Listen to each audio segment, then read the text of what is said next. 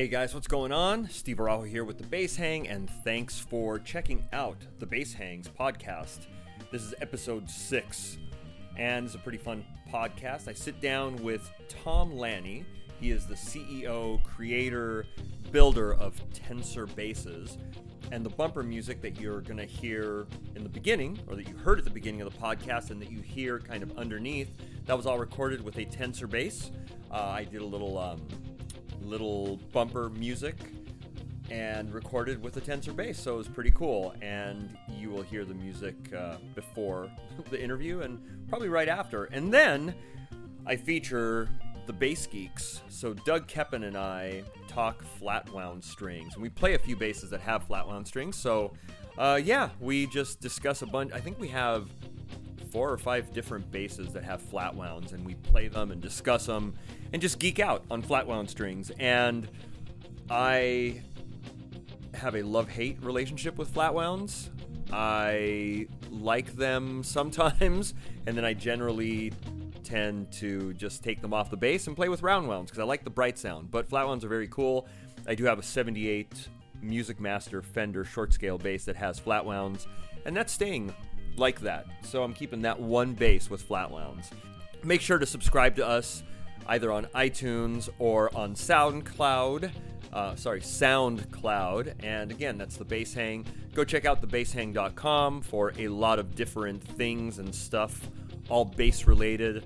Also, make sure to keep checking on the Bass Hang shop tab at thebasshang.com because we have t-shirts, we have different gear for sale, and pretty fun stuff. So the t-shirts are pretty cool. So check that out, and I hope you enjoy episode 6 of the Bass Hang podcast. And basically, I'm just going to let it roll. So this will be the only other audio from me. So you're going to hear Tom Lanni and I talking, discussing his background and his Tensor basses. Check them out at tensorbass.com. Then after that, you're going to hear Doug and I talking fretless bass. So I hope you guys enjoy it, and we'll see you next time. Thanks. Bye.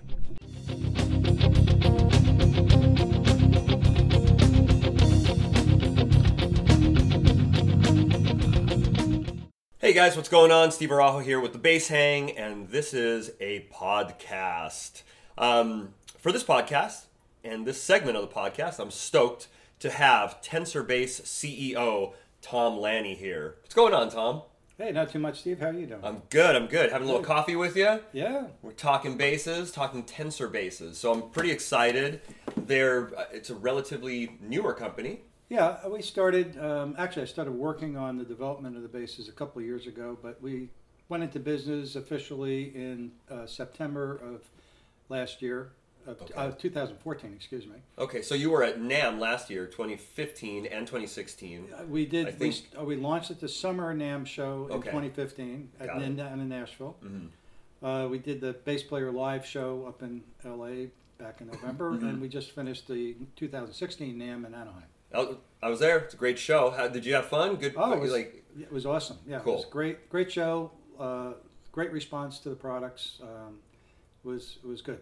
Very cool. So what? Tell me about your background. I know you came up back East Coast, right? Yeah, I grew up like most of us, and my first career path was to be a rock and roll star. Everybody's of course, right? And that, of course, didn't pay the bills, and so I found myself getting into electronics, which was another hobby of mine, and okay. I actually went into that full time and got into engineering, mm-hmm. and spent the last 35 years working in the engineering field. Pretty much that was my main source of income, and I played a little bit here and there, okay. and started playing more often as I got older. But mm-hmm. So I've always had my hands in playing. And guitar or bass? Mainly bass, right? Bass. Yeah, that's what I thought. Okay. I picked up bass because when I picked it up, it had 4 strings, and I only had to play one note at a time. So. And you know what? Sometimes that's my motto, man. Right. Make it groove, make it sound good. And I think you have probably one of my favorite all-time basses. Oh yes. That which we can go into that story, but it's probably one of the first couple of hundred P basses made. Serial number 20245. So it's like the 245th one that came off the production line, if you believe the serialization. Oh no, it's literally it. I mean, that bass still. I just remember holding it Oh yeah, no, and smelling it. So, and the story behind it. So, I know I'm jumping around. I apologize, okay. just because we've talked, and I know that you had ties with Sam Ash, the original store, and that's kind of. So, tell me about that kind of how you started. I worked for Sam Ash back in 1975. Wow.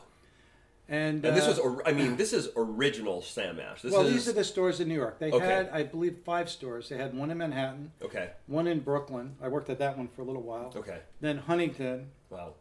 And I think they had one in White Plains, if I recall. So maybe it was 4 stores. I don't remember completely. But they were a New York music store. You know, I mean, that's really the Brooklyn store was the original store. I mean, that was a staple back east. I mean, you talk to anybody back east, that was it. Oh, and the Hempstead. Yeah, okay. Hempstead store. And your role there, what was? Well, I actually was. I was repairing amplifiers and stuff. Okay. Yeah, So yeah, that was part of the electronics part. Big background in electronics, repairing. Yeah. Okay, very cool. So repairing amplifiers and working there, and that's when I came across the 52. Oh man! And it came in. The guy who's a luthier there had gotten a lead on it, picked this thing up, and it was in the original gig bag, had the original strings on it, felt pick, and it was like, you know. So of course, I tortured him until he swapped me for a Martin guitar. And so I acquired that in 1975, and I've had it ever since. It's I can't even describe it. It's just amazing. So yeah. Yeah, it's definitely a fun instrument. It's a fun instrument. People love it. And then so Sam Ash, you were doing amp repair there, and did you do instrument stuff, sales, or just mainly? I was downstairs fixing amplifiers. Wow, that's what I did. You doing stuff for any players? Did you? Yeah, well, after I left Sam Ash, I opened up my own shop doing amp repairs and stuff. And we did, work for Billy Joel's band. I mean, those guys brought their stuff in all the time. We're Long Island guys, so I was out on Long Island, and our shop was in Huntington. And what was the name of the shop? Edison Electronics. Edison Electronics. Okay. Yeah. Did it go for a while, or what was the story? A few years. Okay. Yeah, but it was other things came up, and I got better job offers, and I said, oh, well, that old pay rent, making mortgage, money thing, Oh, man. So the Fender P bass, that was. I just want to kind of get into the background of playing wise. That was kind of one of your first basses, or did you have other? Like what basses influence you? Okay, well, the first bass I had, I was probably about 14, and I got it from my brother who tried to play bass and decided it wasn't for him. That's how I got into it. And what kind of bass was that? I don't even know. It was some off-brand thing. Silvertone, Sears, whoever. It was just, I had redone it with, this cockamamie wallpaper on the front. I mean, the typical thing teenage kids do.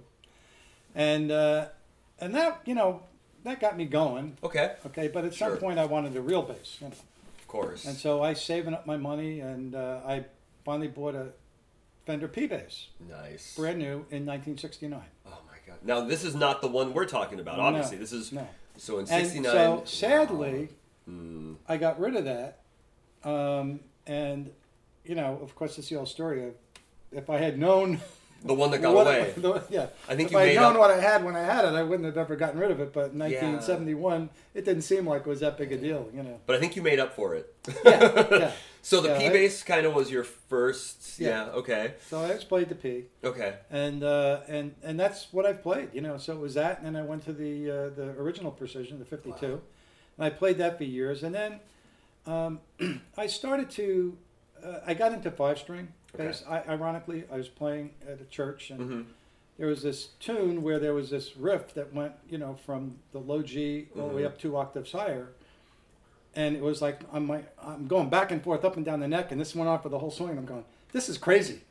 This guy's got to be playing the 5-string with this. And that's when I realized, maybe I should think about going to 5.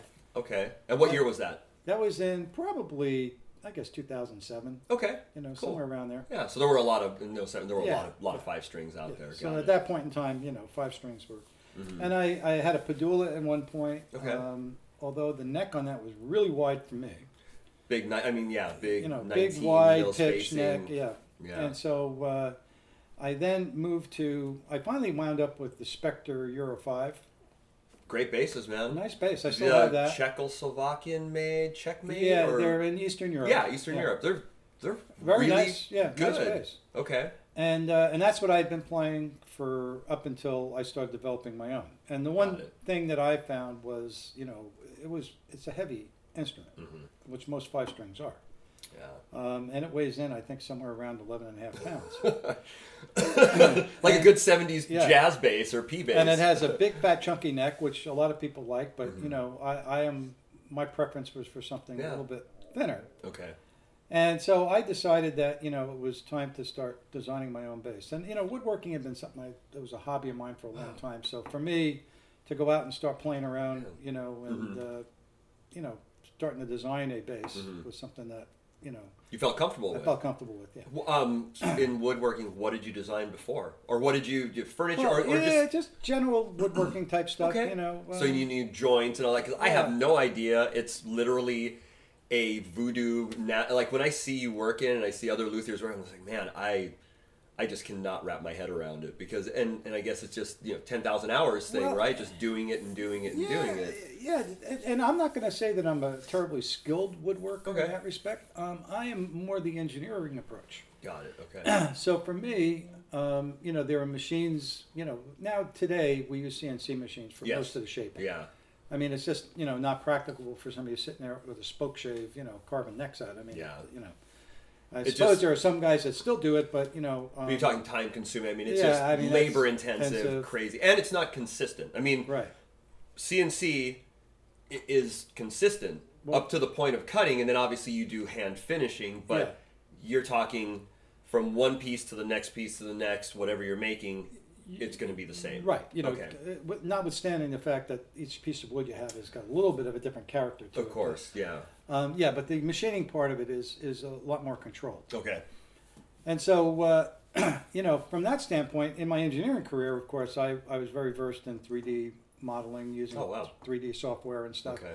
And that's really the heart of it. You design everything in the program, and you move this stuff down into the computer-aided manufacturing stage, where now you're taking that model that you've made and you're putting it into the program where you actually are picking tool bits and changing tool paths and so forth. And it tells you, the program will tell you what bit, what to use, when it's cutting. Kind of, you do that part. You look at it and you say, okay, this bit will be appropriate. Now what the machine does is it takes that bit information and then it plots the tool paths, which then get downloaded into the actual CNC machine. So it's like a 2-step process. Got it. You go from the 3D design into the CAM system to then arrange what bits you're going to use and what routines you're going to use, and then you'll download that into the actual CNC machine. Got it. Okay. The huge thing about your basses are they are non-traditional in the sense of it's not a traditional truss rod. It's not. I mean, it's a traditional truss rod, but the whole idea behind it is it's so different. It's very different. So how did you? Well, there was a couple of things. One of them is that when I looked at the truss system on most basses, and this is where the engineer part of me kind of kicked in now. Problem solving, right? Problem solving. And I mean, a lot of people probably don't think this is that big a deal, but for me, it was something that I thought there was a room for improvement. Well, and you're from back east, where we're in Southern California. Right. It's pretty consistent. I mean, it's not going to go from 0 to 90 or whatever. Yeah. I mean, do you think that contributed to kind of like? Yeah, probably from my experience level, being in those environments where you have big humidity swings and you have temperature changes and you're adjusting truss rods all the time back there. I mean, is that one of those things a lot of players back there are really? Yeah, I think it does happen. You're playing around with the truss rod, and of course it depends on the particular bass. Yeah. And the other thing is to get a thinner neck. That's where the truss rod sensitivity really comes into play, because from front to back. The profile. The profile of the neck, because if you think about it, you've got a thinner beam, which is going to flex more on the stress. Okay, so now using a conventional truss rod becomes problematic. The neck becomes a little less stable because the longer it is, the less stable. It's longer and thinner. I mean, if you think about a really thin strip of wood, you can whip that thing back and forth like crazy, right? The reason why a lot of these necks are as fat as they are is to stabilize them so that they don't deflect as much under stress. Got it. Your strings are pulling with, 40, 50 pounds of force. Ample force, right? I mean, it's substantial. Well, 4 or 5 strings, if you're a couple hundred pounds of force pulling on that neck. and it's off center, so it's wanting to bow the neck over. Okay. So conventional truss rods, generally the rod runs down the back of the neck, inside the neck, and you're tightening against the wood. And the problem with that, of course, is that you've got the wood under tension, and the variation in the wood, with humidity, the wood will swell or contract depending on the like anything, the moisture content. My front door does that every once in a while. It's like, if you think about it, you've got a truss rod with a 1032 thread. A quarter of a turn is 15,000ths of an inch. And if you think about truss rod adjustments, sometimes that's all it takes to get it in or out is a quarter of a turn. Exactly. Very sensitive. Or less. I mean, it's little tiny bits, right? Okay. So it's very sensitive to those changes because you've got this thing under compression. So there's no room for anything to give. Okay. And when those changes occur, it can throw the amount of force of the truss rod off. So the concept there was, well, how do you get rid of that? And obviously, well, you could try and put, like just a spring in there to try and absorb some of that change, but that would be one heck of a honking spring because you probably need somewhere in the neighborhood of 1,000 pounds of force on that truss rod to counteract the string tension, just because of where it's located. So what I came up with was this concept where the rod, first off, it anchors way up by the tuning machines. Okay. Runs down the back of the neck where an normal truss rod would run. And then at the heel of the neck, I introduced this lever mechanism that hinges just underneath the fingerboard. And the truss connects to that lever, and then that lever extends down, and another connecting rod goes underneath where the pickups are. And connects to, essentially, which is a swing arm that the strings feed through.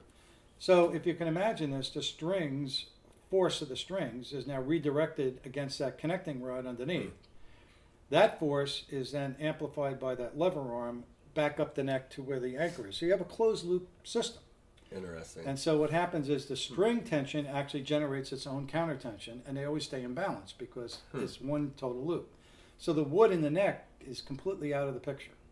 So you're not compressing the wood anymore, and you're really relying on the tension of the strings to balance the neck out.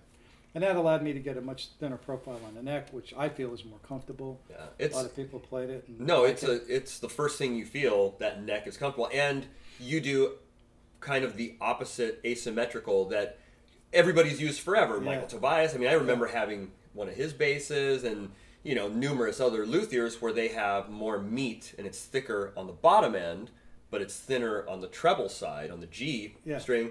You do it opposite. It's thinner on the bottom end and thicker on the high end, on the treble side. Yeah, well, and there's a reason for that. Basically, what I looked at was the human hand. What's the contour that feels comfortable in your hand? And what I realized was that having a sharp transition at the part where the neck rests in your hand and you're reaching around is kind of uncomfortable. Yeah. Okay. And so having that radius there that allows your hand the neck to nest in your hand is far more comfortable. The top end, really, I mean, it's about your thumb. I mean, some guys reach all the way around with their thumb. Yeah, depends on technique and stuff. Everybody's different. For the most part, most people's thumb is riding along above the top center of the neck, and you really want to, more shallow radius up on that part. So I spent a lot of time. Wow. I probably went through 20 different necks before I got it to a point where I said, boy, this feels good. No, it's. I think when I first picked it up, I was like, man, this neck. And a lot of people I put in their hands, I mean, the neck is the first thing. And you don't know, it's not drastic. No. Once you start, you have to really, really kind of look and go, whoa, wait, this is, wow, it's not it's not an all of a sudden, it's kind of like, man, this is comfortable. I don't know why, but this is just comfortable and it just works. So it's. Yeah, it's different, but of course that's one of the things that, I wanted to do, something different. That's the engineering side of you. Exactly. Literally for me, it's, does it feel good or doesn't it? Does it sound good or does and then going into the stuff. So that's so that was all part awesome. of that. Okay, let's talk about the body. It is a chambered, kind of a clamshell ish. So part of that. Well, weight was the big thing. As I said before, I had this Euro 5 11.5-pound monster, and as we're all getting up in years, our back, the shoulders. I know, man. It's I still like heavy basses, but sometimes, man, I'm like, oh, okay, a little lighter. So I decided that I was gonna be very parochial about this and build one that I would want to play for hours. And so part of that was the weight, how to get the weight down, and so I spent a lot of time, looking at how do you reduce the weight. And, Okay. you know, coming from my engineering career, went through a lot of aerospace stuff, and Wow. you know, in that world, every weight is everything because True. you know this stuff is getting lifted up in the air and it's flying. Well, but weight and strength. I mean, that's at the sure, same time, right? Because Oh yeah, you got to maintain the structure. But Yeah. so you look for places where you can remove weight that doesn't compromise the structure. got it, and it feels hardy. I mean, when you play it, it doesn't feel. If it's light, like 7.5 pounds ish. I'm just saying ish. That's four and 5 strings, somewhere around there. The 4-string is 7.5. The 5-string is 7.8. I mean, for me, that is super lightweight because I play basses that are heavier. Right. But you pick it up, and I've picked up lighter basses that you just feel it's not substantial. Mm-hmm. The basses feel substantial. So I think that I just kind of had an idea. Obviously, your background, you have to keep the weight, but you have to keep the strength. And I think that's where you compromise excellently, or no compromise, basically. The bass feels substantial. It's a real bass. It's not a toy. So yeah, it's just easier on your back. Yeah, exactly. And the other thing, too, is that the balance was an important thing, the center of gravity, getting it to balance properly. Balance and is nice. There's no neck dive. You know, you don't have the problem of, that's fighting the bass. It yeah, just sits where you... It's lightweight on all around. It doesn't have a neck heavy. It doesn't, it's not... Yeah. It's very balanced on both sides, because either you'll get, compromised weight of the body, then you have a neck, or compromise that, and, it's tilting. It sits comfortably. Yeah, they're... So that, and that was done with, a lot of thought in terms of selection of hardware and so forth, How many bodies did you go through? That was probably 2 or 3. Oh, that was an easier. So that was just that's a calculation. See, I can do that in software in the 3D modeling. Okay. You can get the density of what the piece you've created, so you can do a lot more in terms of analytics up front to understand where that's all going to be. Interesting. So the bodies were far easier to design than the necks. Well, the neck is a little more subjective in terms of how it feels. Got it. Okay. You can sit there and model it all day long, but you got to cut them and feel them to see how does this really feel in the hand. So that was more an empirical process. I see. Whereas weight is an analytical thing. Yeah. How to balance it, where the center of gravity is, where to take material out. What the weight is going to be of the tuning machines. Let's say all the way out on the end of that beam. That's a big deal. True. And use the Hipshot ultralights. Yeah. They're great. Yeah. And Hipshot hardware, right? Yeah. Okay. Hipshot bridge also. Yeah. Now, the middle, obviously the body is clamshelled, it's chambered, but you have to compensate for the truss rod system, the force balance adjustment. It's routed in the middle also. It's actually a through neck design. It's a through neck design. So you can actually string the whole neck up outside the body. So that's okay. So the neck literally goes from top of the headstock all the way down, to the bridge. All the way to the bridge. So it's one whole boom. Okay. And what's different about that is it's not a set neck. It's not glued into the body. It drops in from the top and bolts down into the body. So you can actually remove the neck. Mm-hmm. So you can actually remove the neck and have it all strung up, and it's all one piece. Yeah, I mean the reality, like a Steinberger. Right. The reality is that you really do, when you're inserting the neck, because of the way it drops in, you have, you take a couple of the bridge has to come off to get it in. Got it. Yeah. But the point is, you could literally take it out and string it up and have it as its own standalone body. So it is a through neck design. Okay. Right. That drops into the body. Now, one of the important parts about that too is that one of the interesting effects of the truss rod is because it's a closed loop system. There's no wood in the path of the string's anchor points. So they anchor right at the tuning machine. Okay. And that runs all the way through this steel mechanism all the way back up. So you get a lot more sustain out of the string. In other words, the string will sustain longer because it's resonating more, intensely. Okay. So, and that's really kind of one of those serendipitous little events, just it happened. Part of the design is like, oh, that's nice. Nice, happy accident kind of thing. Right, exactly, and then you adjust the neck at the bottom where the end pin. You actually remove the strap button. Yeah, the bottom bow. When I first started out, I was going to just set the neck, and then I rapidly came to the conclusion that what's good for me is not good for everybody. There isn't really one setting that's perfect for all. Some guys are digging a little, a little more relief, and some guys like sea level action where they just dust over the strings, and that's all they need. Yeah. And so having that adjustment is an important feature. So what I came up with was this force balance adjustment that sits down in the back by the bridge in the neck. Okay. And it's a pair of compression springs that introduce a positive or negative force into that loop. Okay. And so what that does is it allows you to set how much relief you want very precisely. And that's accessible. Then the next part was, how do we make that work? And that's accessible through the strap button in the back.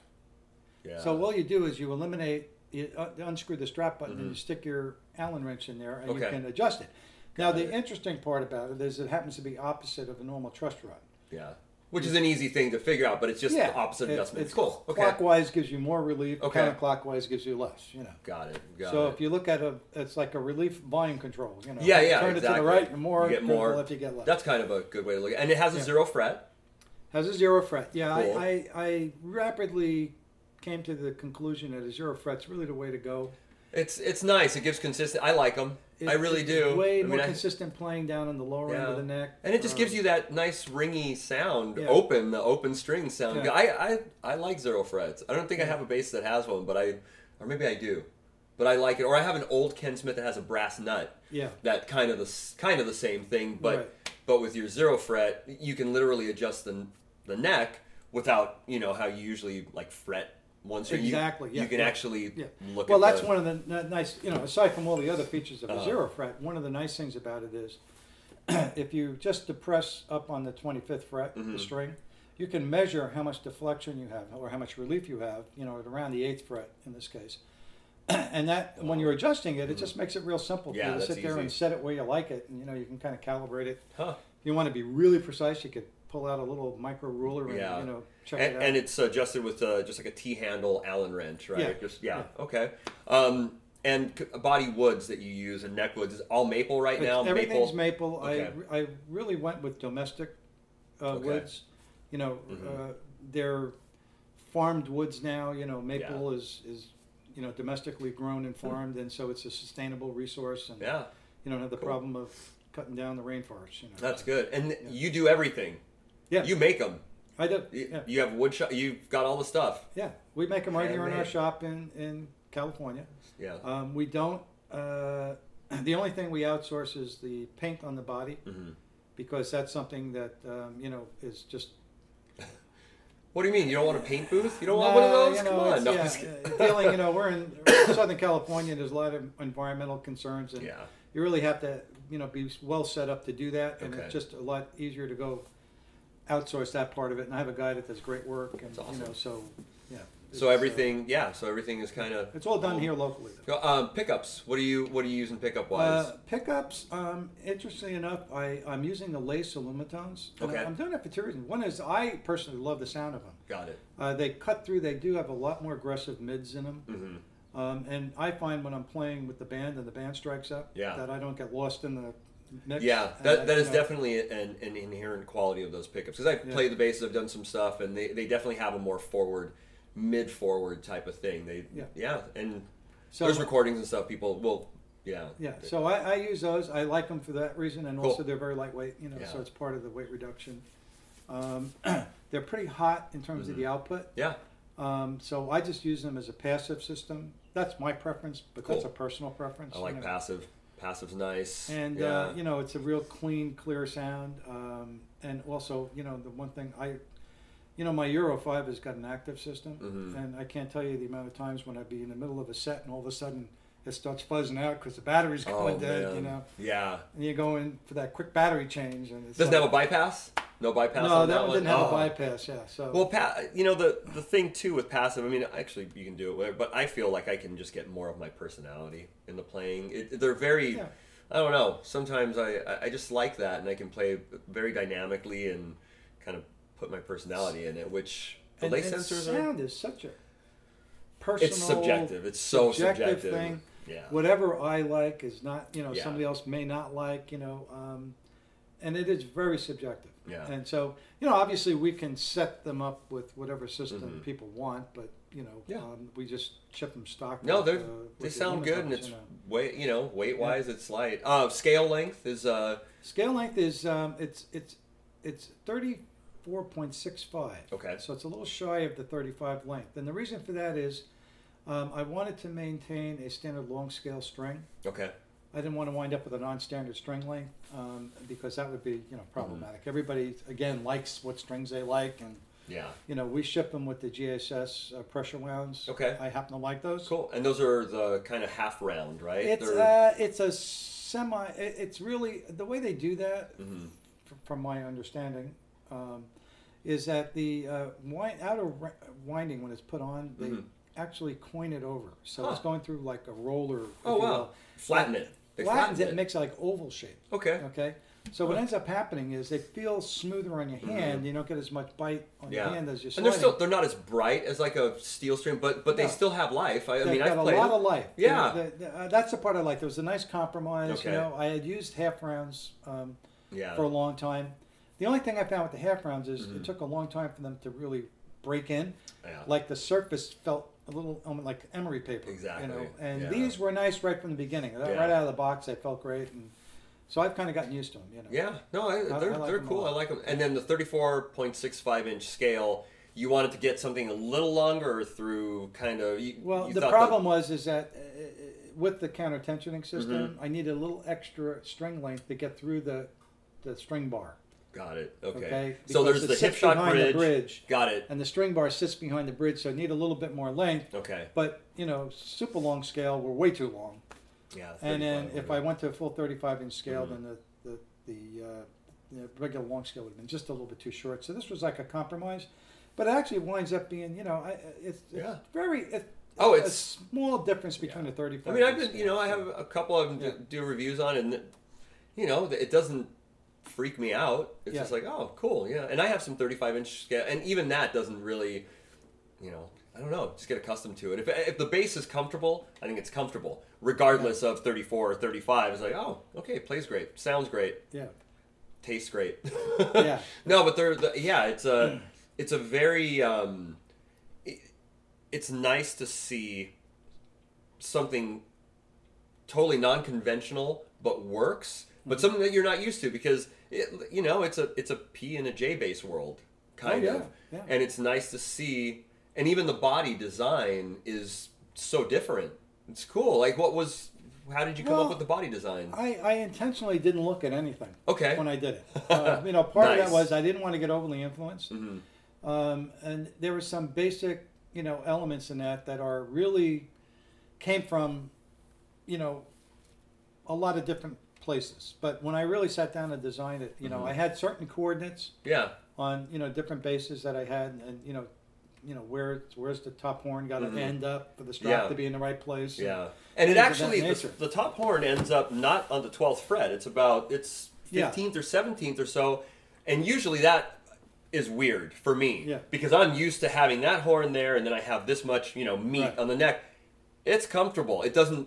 It's not one of those things where it's not a deal breaker. Right. So it's comfortable. So and that's one of the things I notice sometimes when I'm playing, just because I am, PJ guy, very traditional, but it's still comfortable. Yeah. It was comfortable. Yeah. Well, in any bass you pick up, there's always going to be a little bit of, if it's different than the one you're used to playing, of course you feel it right away. And it's like, okay. But, I really set it up to be for the ergonomics of it, for comfort in playing. Okay. And so the body was really a matter of, okay, how do I make this thing, a comfortable fit? Because, one of the things is, how does it feel when you're sitting there with the thing on your lap? Yeah. Does it nest well on the lap? Is your arm feel comfortable leaning, reaching over the body? So all of that was really just, looking at all of those features and coming up with something that, aesthetically was kind of classic looking. I really wanted to have a, matter of fact, we call them our Ultra Classic series. Huh. Or Ultra Light Classic series. Ultra Light Classic series, yeah. And so that's where that came from. And that's kind of what I decided to do as the the original opening, if you will, And we may come up with some different designs later, but one of the things that we developed was, part of this was, I wanted to do something fun. We didn't want to have the staid old, stained wood. And, and there's nothing wrong with that, but, we wanted to do something a little different. And so we went with the, solid color bodies. And then the pick guard is kind of the interesting thing. I came up with this idea for making our pick guards out of this lamination process and using epoxy as a casting material. And it became apparent that one of the ways we could do some designs was actually use a textile base. So actual fabric. It's actual fabric embedded in this epoxy. And what it did is it opens up the whole world. You know, my wife does all the design work. So it opens up the whole world of fabrics for different designs and mixing that with colors and come up with some, really fun, different designs. Original. Totally, completely original, and functional, which is, it's very cool. It's very cool. It's it's very refreshing to see. It's nice. Well, and the plan was to be different for sure. Yeah. For sure, yeah. There's plenty of people out there doing P-bass and J-bass, redesigns and doing them well, doing them great. Killer. And I said I'm not gonna just go out there and do the same thing everybody else is doing. I got to do something a little bit different. Yeah, that's cool. Nice. And so that was the motivation behind that. And then the other thing, just because I'm technical stuff, it's a 25 fret fingerboard. Yeah. 25 fret fingerboard. Right. Okay. Very cool. And that was just an aesthetic or just... Yeah, it was a little bit aesthetics. Okay. When I shifted to the 34.65 inch scale,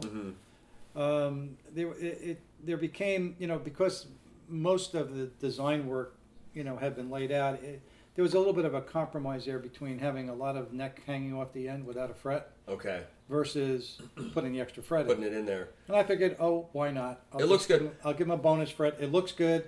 It doesn't get in the way of slapping and popping. I mean, you still have enough room there. And I think you made a good point too when we were talking earlier that guys are playing up there, but I don't know, they don't play up there that often. And if they want to, tapping guys, they can tap. Yeah, so it's the guys that are hammering. I've watched a lot of guys play. Yeah. Most people are not really playing, scales all the way up to the 25th fret on your G string. But what I do notice them doing is a lot of tapping. Yeah. And so they can get that access. They've got the tapping platform to do that up there. So very cool. And my feeling on it is sort of like, maybe. A guy who's really playing a lot up there is probably playing a 6 string or a 7 string. He's doing a lot more jazz work. It's good old rock and roller like me is probably not going to spend a lot of time up in the. Oh, me neither. I like notes below the 5th fret. A lot of nice fundamental and deep and pocket. So cool. What's the website? Give us the website. It's www.tensorbass, tensorbass.com. Tensorbass.com. And what any stores that you're in now? I know you're in talks with Yeah, we're working on a couple of stores. We'll be able to announce soon.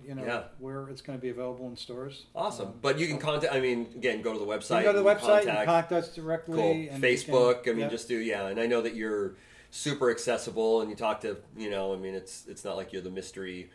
No. People are. Yeah, you're very accessible, and man, I thank you so much for taking time, and please check out Tensor Bass or Tensor. Sorry. Yeah. Tensorbass.com. That's it. Check it out, Tom Lanni. I so appreciate him taking time and giving us a little history. And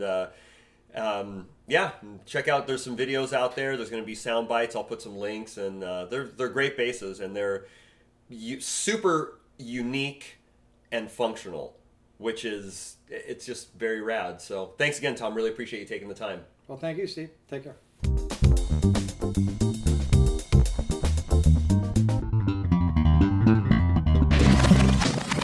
Yes. What's going on, guys? Steve Arajo and Doug Koeppen from the Bass Hang, and we are bringing you the Bass Geeks podcast. Woohoo! Yeah, so we are, I don't know, we were just talking the other day, and talking about the podcast, and what can we talk about?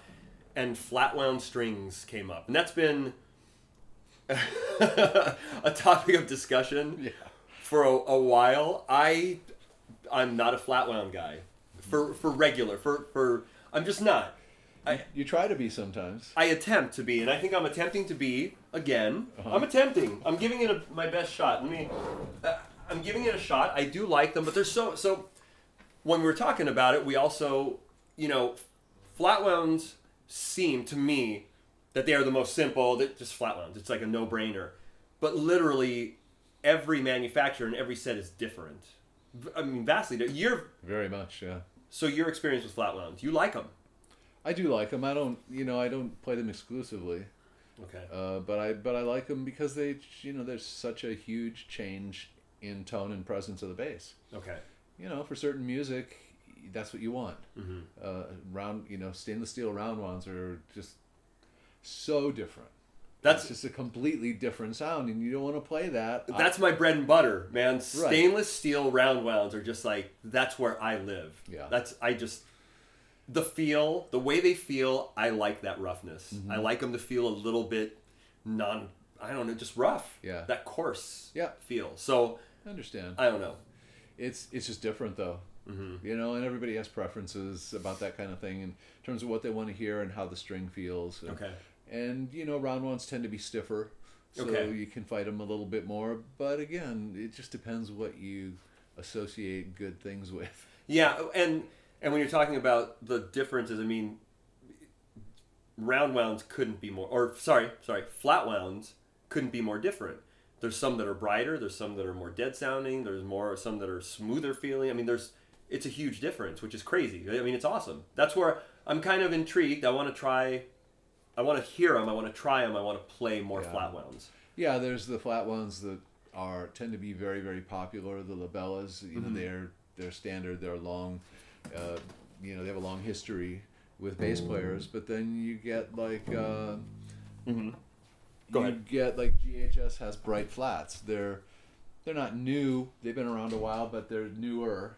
And and then Ernie Ball's come out with their Cobalt Slinky flats, which are really bright. Joey Quinto loves those strings. He loves those strings Okay. because you do get the sort of punchy round flatness, but you can slap those things and they sound almost like round ones. I mean, they can be very bright. So you have with your tone knob, or treble, you have a lot of range of sounds coming out of those strings. Got it. And those are the Ernie Ball Slinkies. Okay. Yeah. Interesting. Yeah. Okay. Well, and so currently in my stash, I only have a couple of basses that have flat. Well, I have the old 78 Mustang that has the DR flats. Yeah, the Legends. The DR Legends, which are, and we'll play these, but to me, those are probably the most dead sounding out of all of them. I mean, would you agree with that? Yeah, it used to be that guys, they didn't change their flat wound strings. They just put them on and left them on. Yeah. And the older and grittier and nastier sound they got, the better. That was kind of the sound you wanted. And so, if you had a set of 30 or 40-year-old labellas on your bass, that was the hippest thing. Well, these Legends come out of the box pretty much sounding like that. Here, you know what? I'm just gonna. Yeah, play 'em. Let's just play it. Let's play the old. So this 1978 Music Master bass was your bass. It was my bass. It's in the Bass Hang family. Yeah. So and these basses from Howard wound the new pickup for us. Yeah, Howard so 08. exactly. So I was going to say these basses originally came with a guitar pickup. Yeah. That's what they Like were a Strat pickup. because they were the cheaper model of the Mustang, right? Yeah, or I something, guess so. Yeah. something like that. Literally, it's the heaviest bass. I mean, the bass probably weighs 13 pounds. It's a piece of ash, but it's such a great bass. Howard 08 of 08 pickups, 08 instruments, rewound the pickup. He put like a little P bass pickup basically in here, and it's a short scale bass, 32-inch scale? 30 inch scale, so it's super short. And this has the DR Legends. So these are the Legends with, again, the control is just a volume and a tone. Yeah. That's it. And literally...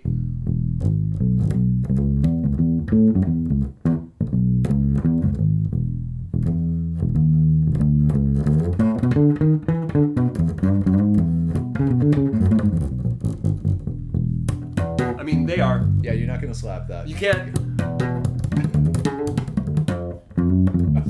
They are so dead sounding. Yeah. They just and that's out of the box. I mean, literally, take them out of the box, put it on. They are just... I mean, they almost sound like I have a mute. Right. To me, that's Motown right there. You know, it's Jamerson. It's Jamerson without, and I'm not muting. I'm Right. not doing. I don't need to. You It don't almost need sounds to. the same. It almost sounds the same. Palm muting and actually playing. Yeah. So, and I know you've played them too. Do you have a set of? I don't have a set of those. Okay. But I've played that bass, several times with Yeah. them. They're also a really comfortable string to play. They You know, they feel good. they have the DR tension, lower tension. They have that feeling. They're Yeah. not tight. They're very. Yeah, you're not fighting that string. No. I need to play this bass more. I like this bass. I don't play it enough, but I have. It has been out on loan to a few people that have used it on recordings. Yeah. And it's actually a really nice kind of studio thuddy bass. And if I cut out the tone, I mean, it's just. It's woolly. Yeah, it's pretty woolly. It's pretty funny, man. So the DRs, yeah, I like them and they feel good. But you know, they feel wise. They feel old. They feel old. They don't feel slick. They don't feel ultra slick to me. I don't know. I mean, to me, they have kind of a little bit like I'm fighting. I fight a little bit. They're Really? yeah, they're tacky, and they're not tactile. They're a little bit, yeah, exactly. They're slightly tacky to me. They're not not as smooth and quick feeling. You know, here I can hold the bass. They're not as smooth and quick feeling. So I want you to play. So that was me playing, and now Doug has the Mustang or the Music Master. I'm sorry. They kind of have a little tack. I mean, to me, it just felt like it. I don't know. Then again, I could be wrong because. Is that the tone all the way up? Tone and volume? Both. Yeah. All the way up. It fools me because it's so thuddy sounding.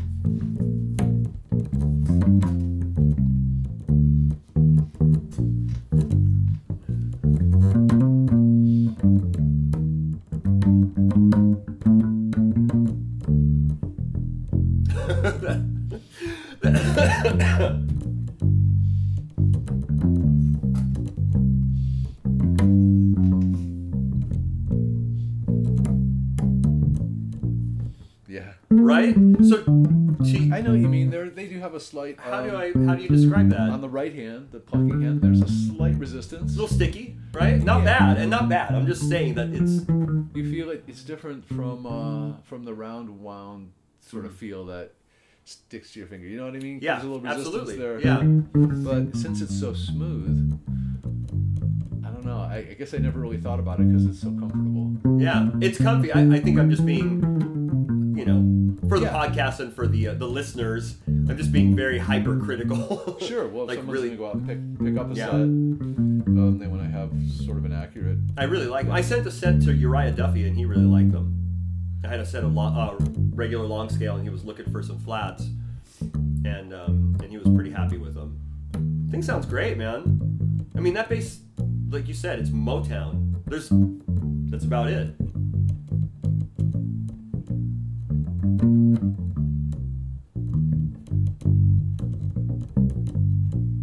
Yeah. Pretty cool. It's a pretty cool bass. All right, so those are the DR Legends. So here, we'll just give you back that. All right, so what do you have? You have... This is my Fender Americans jazz bass. This is, I believe, from the year 2000. Yeah, the year 2000. It's through body stringing only. And I think the 2000s were one of those only years where they didn't have the option to go through the bridge. It was through body only. I had one. And you have two of these. I do. Yeah. I think they're great sounding basses. Amazing basses. I don't know why. I don't think it has anything to do with the string through the body thing. Just a good bass. Just, and somebody, I said that I had these basses to somebody and how good it sounded. And they said, oh, yeah, that was when Fender realized that they needed to make good basses and whatever they were doing, you know, getting good wood and production. Yeah. But they're all those basses were really good. I just happened to, by accident, I wanted a fretless, and I went searching and I bought a used one, and it turned out to be made the exact same year as my fretted. So wow, it was just kind of a weird coincidence, and no wonder I liked it. Yeah. So this bass has Labella white nylon strings on. These are the white nylon. These are the white nylon. So man, totally different animal. Okay. Even from the black nylon, You know, 'cause, Really? Yeah, they're brighter. They're a brighter string. You have the black nylon on your Gary Willis. On my Gary Willis. Fretless. Yeah. Okay. And I love them. I love Yeah. them. They're nice round feel, but you know those strings seem to have they have less resistance because if I remember right, the Labella nylon strings are round wound strings. They're stainless steel round wound strings wrapped in nylon, okay. so they have a softer feel. They're not the traditional flat wound strings. Okay. So they feel very familiar, and the nylon slides off your fingers real nicely on your right hand, so it's very easy. Yeah, let's hear them. Let's play a little. So this is everything all the way up, and this is fretless. In terms of brightness, what do you like? If we were taking and talking, the DRs are like Thuddy. Motown, thuddy, old school. These are on the brighter side. They're on the brighter side. The okay. white nylons are brighter, definitely. But it's it's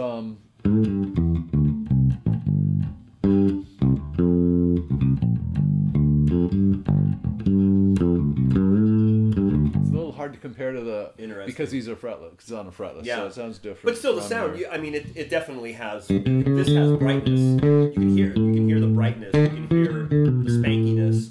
Where on the DRs, you can't even get that. You can't get that. There's no way. Yeah, there's plenty of brightness on this, even on a fretless. So.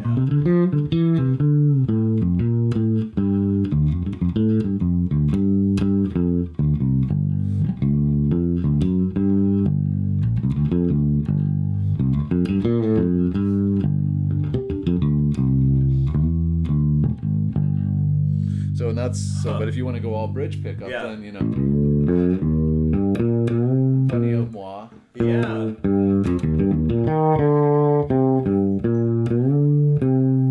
Oh, and let me so amp wise, what we're playing through, just so you guys know, Doug is playing through a Form Factor 1 B12L. That's a Form Factor 112 Neo cabinet with a super old Mark bass, Little Mark II. One of the early models. I think they were still an Italian thing. And then I'm usually playing through, I have a Jewel amp, M700 power amp. I'm using a little MXR bass preamp as my pre, and then an Aguilar GS112. So those are the two amps that you'll hear. So anyways, not to interrupt, I just wanted the listener to know. Yeah. So you're playing through. So anything else about the Labella? And so those are the white nylon? White nylon, they're a little brighter, soft touch, very comfortable. I think they, the nice thing about nylon strings on a fretless, you're not going to tear up your fretboard. And I like them. Like I say, I think you get plenty of moi out of that string. It still sounds very fretless, but it still has it still has a clarity like a round wound. It has. Yeah, I guess so. Sure. Yeah.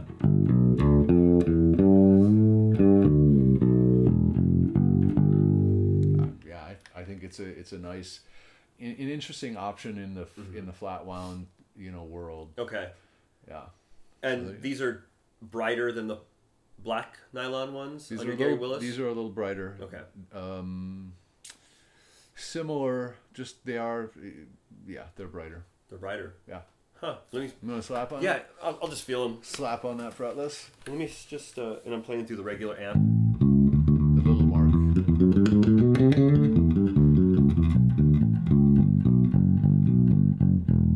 The growly. It's growly on that bass. I mean...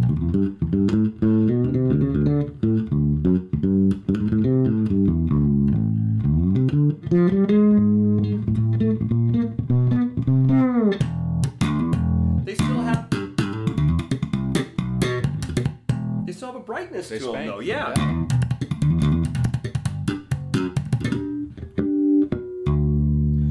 Yeah.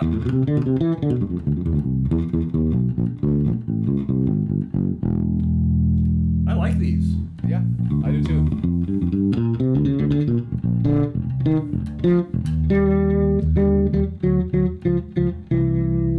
Yeah. I mean, in a an aesthetic sense, it's if you want a nylon string but you don't like the way that black tape looks, just visually these look like standard strings. Yeah, on your and bass. it's see-through, and you can see the round wound string underneath. Yeah. That's cool.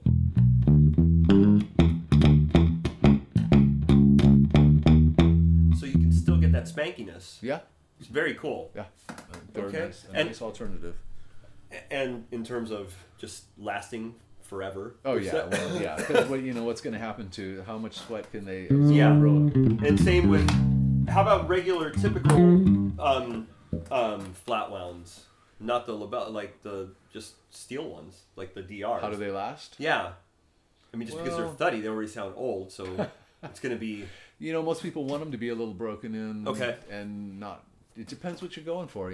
These days, back in the 60s and 70s, you didn't have a lot of choices. Yeah. And so you wanted, and the sounds were kind of established. Jamerson was kind of owned the world of that kind of sound. So you played labellas and you left them on forever. I mean, True. that's just kind of how it was until Entwistle and Chris Squire came along with round wounds, and did that thing. So nowadays, though, you have black and white nylon. You have GHS bright flats.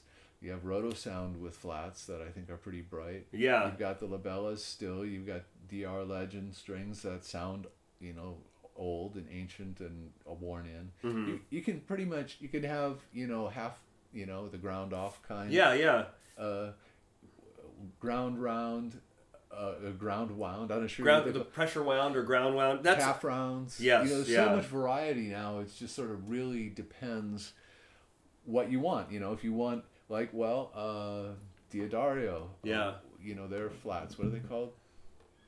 I forget. Yeah, come on. I have the internet here. I can look it up. I can't real quick. believe it. So they're DR flat wounds? No, Diodario. Oh, Diodario? The Diodarios that. Uh-huh. The which ones? The Diodario. Flats, just put flats in. Folks, you are hearing Age. for the first time a very incredible chromes. The chromes. Yeah, the chromes. The story with chromes is always is the same. Always, they're really bright out of the box. They are. They truly are. People who really like flats usually are frustrated by that. Okay. And they either are patient enough to wait a couple of months of playing for them to settle down, and then they're happy with them because they want that sound. Yeah. Some people like them because they're bright. Yeah. So, it all depends what your preference Total is. polar opposite from the DR Legends. Yeah. Totally. DR Legends dead. Diodario chromes are very bright. Yeah. And you know how strings are. Every string sounds different on different basses. Of course, and you got to get the matchup. So it just depends what you're looking for. Okay. Yeah. So you brought this over. Yep, it's my Hofner club bass. Hofner club bass. Okay. Cool. And that has Tomastik Infeld jazz flats. All right. And I'm playing it, Steve, and I'm going through the little MXR Pre, Jewel M700, and the Aguilar. So, okay, sorry, one more. And I'll have you plug that one in while we're talking. Yeah. So, so let me just play these.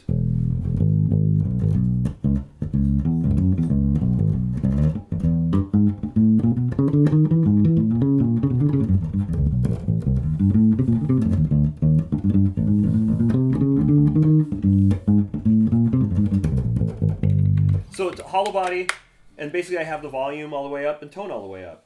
Yeah. Yeah. It's got a few switches. Just leave them like that. Yeah.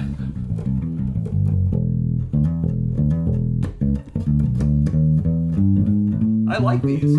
Yeah. They're very popular. They're extremely light. I forget what the gauge is on those. I didn't bring the package. They're very light strings. They're very popular strings because they're actually very light gauge. And they're balanced and they play really easily and they sound great. And the club bass is a 30-inch scale, so short scale. What was I going to say about that? The crazy thing, so the 30-inch scale, so is the Music Master. Yeah. But it's so funny, they couldn't be more different. Very different. Just string-wise, for sure, man. Yeah. The Legends. These are kind of in the middle of the the flat ones we were just playing on your jazz bass, the tape wounds and the DR. So they're not, necessarily crazy bright, but they have a little bit of a brightness to them. Little, I mean, not. I like it because I think they're very articulate strings. Yeah, you're gonna hear all the notes, but it's never gonna be super bright. It's never gonna be as bright as those white nylons, not ever. But that's not what I would want on this bass. I want something that sounds a little fat, round, warm. I like playing jazz on that bass. It's very pleasing. It's just a fun bass. It's hollow body. It weighs like 4.5 pounds. That's an Indonesian Hofner, and the action is really low, and it plays great. I'm super, super happy with that bass. How much are they? They're about $400. That's nothing. I mean, something like that. It's actually good. I know. I mean, I'm playing it. It's. I mean, super comfortable. Yeah, it is. 22 frets, good amount of range. You can get all the way up there. Wow.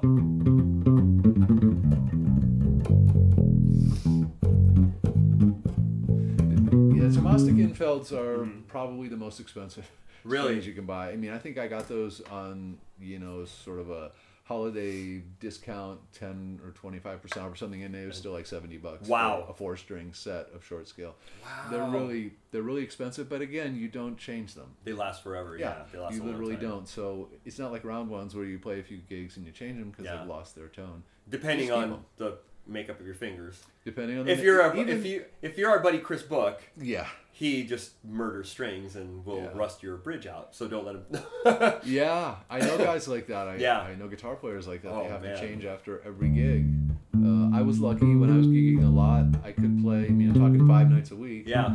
I could play about 6 months. Okay, dude, I'm like you. I mean, I've left strings on for months. Yeah, and I they know. Still sound bright. There comes a point at which you start thinking, what's wrong with this bass? Yeah. I used to like this bass. Something's up with it. This is bad.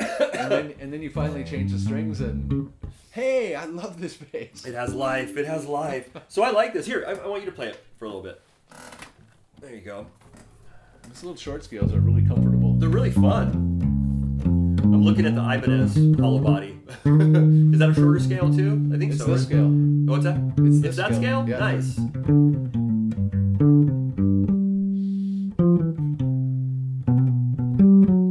Yeah, those have good life to them, or they have a decent brightness to them.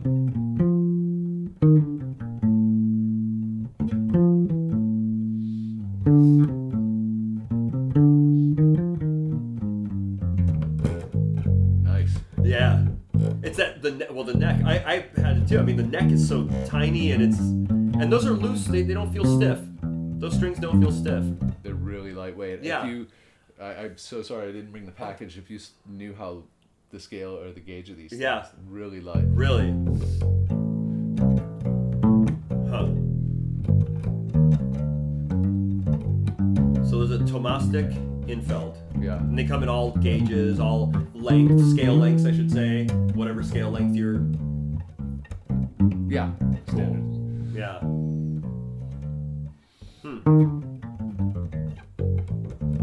Yeah. Cool.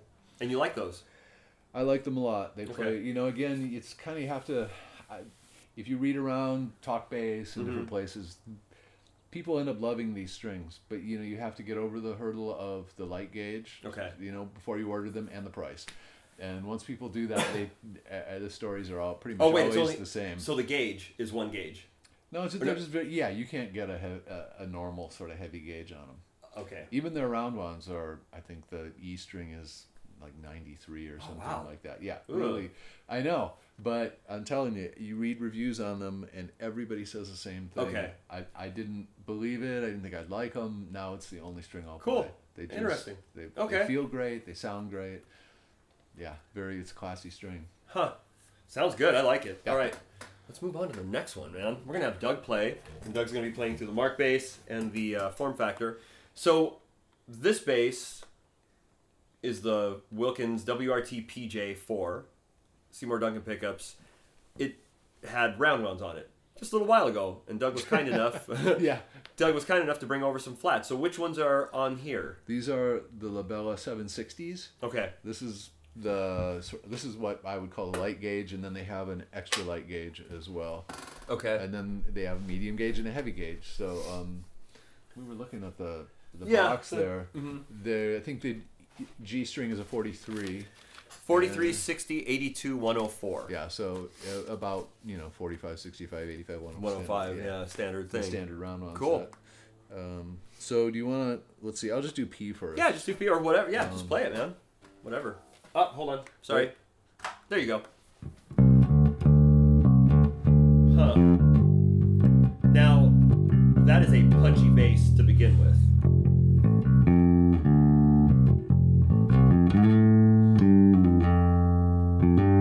Sounds punchy.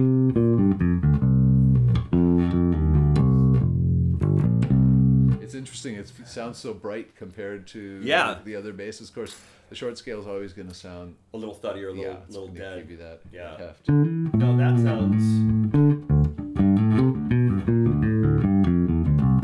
sounds very bright and it sounds throaty. That's only the P. That's only the P bass. With the tone, where's the tone at on? Tone is all the way up. Tone all the way up. I would Okay. probably typically back it off. Yep. 25%. Mellows it out a little bit. Those are bright. Those are bright strings. These are not. I probably had these strings on my jazz bass for a couple of months. Oh, okay. And then I took them off and Pretty new. tried some other strings and stuff, and I just didn't get them put back on. So they're pretty new. They're not really Cool. broken in yet. Okay. So they still have a little bit. They shouldn't. Part of it's the P. I mean, let's add in the jazz bass to it. Pick. Oh yeah. Warms it up. Yeah. But you can hear that they have a substantial, life to them. They're bright. They're a little bright.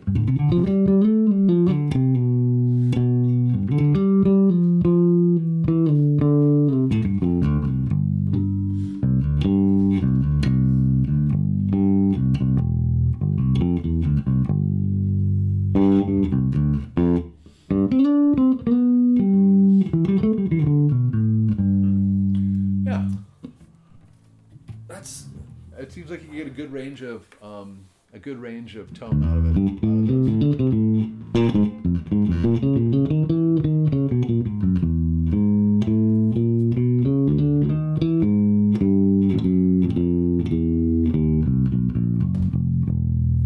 I was playing these on my jazz bass and basically playing jazz standards on it, and I really liked that I could warm it up. But you know how it is on live playing situations where sometimes you get out there, you're in a room that's particularly muddy, and you just can't fix it, right? So it's nice to have, if you have really thuddy strings, and what you want is some tone for solos and stuff. Yeah. You might not be able to get that out of the Legends necessarily, but these you can dial in. I think a good range of tone. That's up. Tone all the way off, and halfway, and then up. They have a big range. Yeah.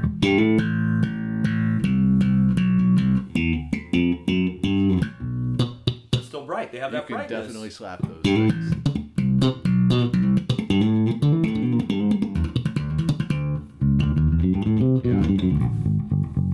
Wow. They sound surprisingly good slapped. They sound pretty good on this bass. On this bass, they sound pretty good. They do. But they have that brightness.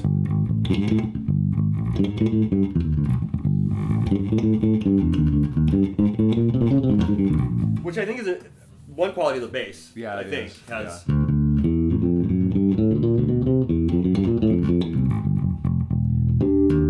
Huh. So how do you? These are, like I said, the sort of the light gauge, which is this out of 4, extra light, medium, and heavy. How do you feel about These? how they feel? They feel normal. Yeah. They feel like a 45, 65, 85, 105, which is I agree. everything else we've played has felt a little bit different, except for the DRs. I think the white nylons feel lighter. They feel lighter, Softer. like a 40-ish or something like that. Yeah. The Hofner one for sure. Yeah. That they feel very thin. They Yeah. feel. Well, they are. It's just small. Yeah, it's that light gauge.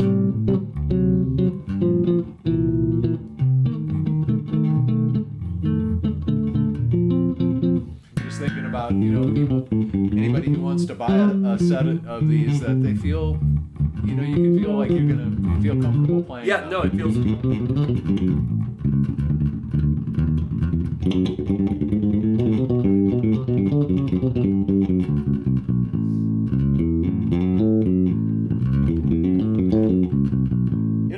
Interesting. It's interesting that some people I know, from some of the talk-based comments and stuff, some people like the heavy. They just want to really fight that string. Yeah. And they think they get more tone out of it. Flat wound tone. If that's what you want, then go for that. But if you're a round wound player and you're trying kind of like me, flats, I like that. This is a good gauge to go with to feel, it's familiar. Yeah. And yet the tone's different. Okay.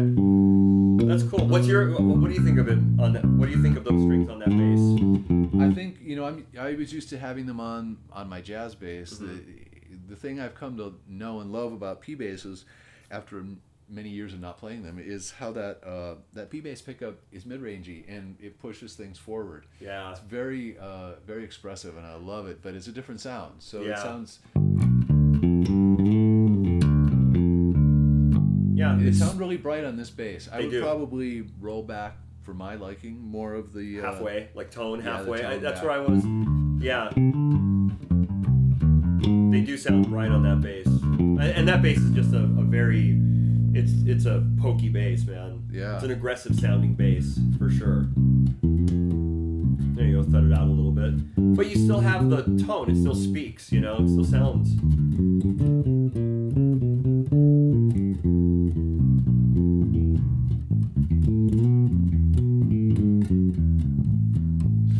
Nice and woolly. That's the cool thing. Yeah. You can get this range of tone out of these strings. Yeah. Like you were playing it, you were slapping the crap out of it. I've got it sounding, Yeah. Like the DR Legends. Yeah. Kind of, You can get there, just roll back. It's very expressive. A lot of room to move on these. Interesting. Cool. All right, so I pulled this out because this is a Tensor bass. And this has the GHS pressure wound. Oh, it does. So these are, let me just make sure. Oh, that's what he puts on them. That's what he puts on them, yeah. Mm-hmm. So they are I asked him the other day. Sorry. Yeah, GHS pressure wound strings. So they're kind of the half round string, or what would you call those? They're just ground down a little bit. It's been so long since I've looked at those. They do something to take the edge off the round wound, but I would guess they're more on the round wound side of things, honestly. But they feel. I think the idea is to keep the tone without sacrifice, but give you a better feel on your fingers. Yeah, so they take a round and they flatten. Yeah. They flatten. However they do it. However they do it. So, but it.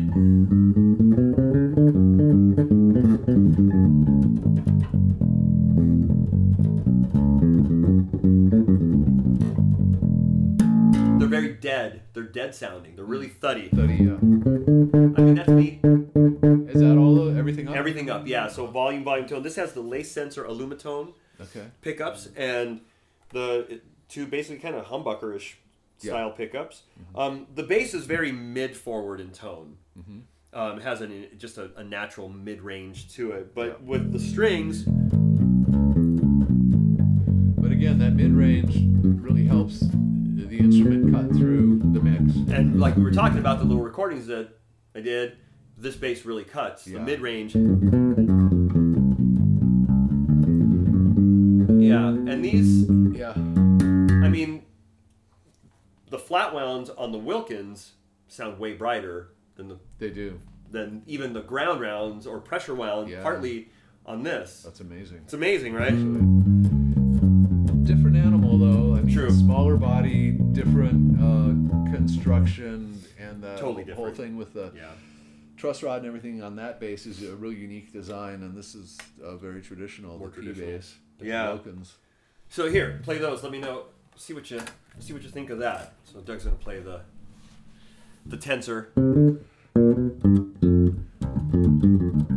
Yeah, it's true. They almost do have a flat wound kind of a sound. Yeah, they feel way smooth. I mean, they have that smooth kind of sound, or smooth feel.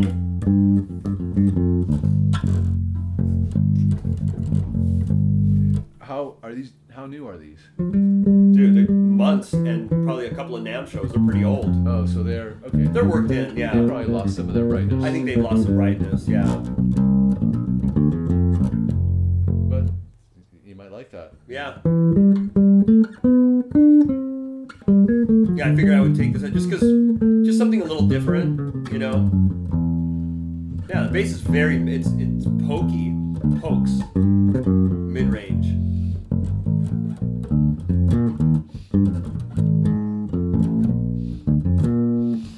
Yeah, it's cool. brain fade.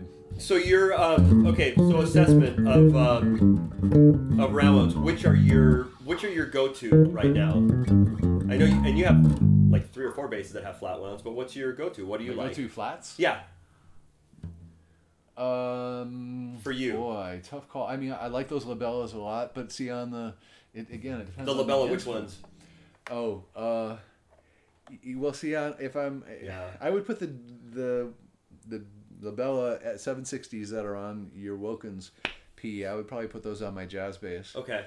I love the Tomelstic Infelds on my Hofner club bass.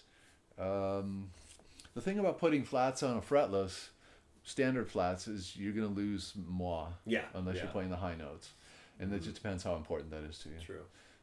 So, again, it kind of depends on the bass. Probably for me, those labellas are probably, if I had to pick one, and you can play one set, I'd probably, because they're so versatile. And those are the 760s. Yeah. Okay. Yeah. Not the white nylon. Not the white nylon. But I do like on the fretless. Yeah. White nylon's great. You get a lot of singing tone and articulateness, and they're very comfortable, and you don't worry about tearing up your fretboard. Not that you would worry about that. I never worry about that. But some of us do. Yeah. All right. So let's. So Doug's pick for somebody that's just gonna try flat wounds for the first time on a fretted bass. What would you recommend? Yeah, the Labella 760s. You right. cannot go wrong. And on a fretless? White nylon. White nylon. Okay. I would. I mean, I was going to say Cool. black nylon. You really can't go wrong with either of those. You just the thing you need to think about is, well, okay, how it looks. If you want to look, if you don't like that black look, then go with the white nylons. If you want a little more brightness in your sound, go with white. Cool. If you want a deeper, rounder, fatter tone with still a good amount of articulation, the black nylons they're great strings. They're great Cool. strings. Yeah. Awesome, man.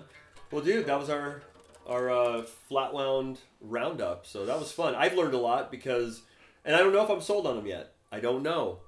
You won't be. You're a round one guy. I'm a round one, right? I'm trying to stretch out a little bit. Well, this is why it's important to have multiple basses so you can put. True. If you're a bass player, you've got to have how many? You got to have a half dozen basses. Oh man, you have to have a P, a J, a Music Man, a hollow body, a just fretted to accommodate fretless, all these different strings. 4 and a 5. Right? Yeah, this is true. Well, I think I am gonna gig this next week or so with the 760s on the Wilkins. I'm just gonna take it out to gigs and really try it. So, yeah, I think you'll dig them. I think you will. I don't know if you'll fall in love with them as your main string, but I think you'll dig them. Okay. I'll give them a shot. You know me. I'm a DR stainless steel guy, man. I know. And I even like the Legends too. The Legends are very just like, man, they're Motown. If you had a Motown gig, you can't beat that. Yeah, you can't go wrong. That's just a great sound. Yeah, it's a good sound. So, all right, well, everybody, thank you for listening in. This has been a Bass Hang podcast. We're calling it the Bass Geeks. Because as you can hear, that's kind of what we are. So, again, Steve Arajo here, and Doug Koeppen. We are checking out. And, again, thanks for listening. We really appreciate it, guys. Till the next time. See you later.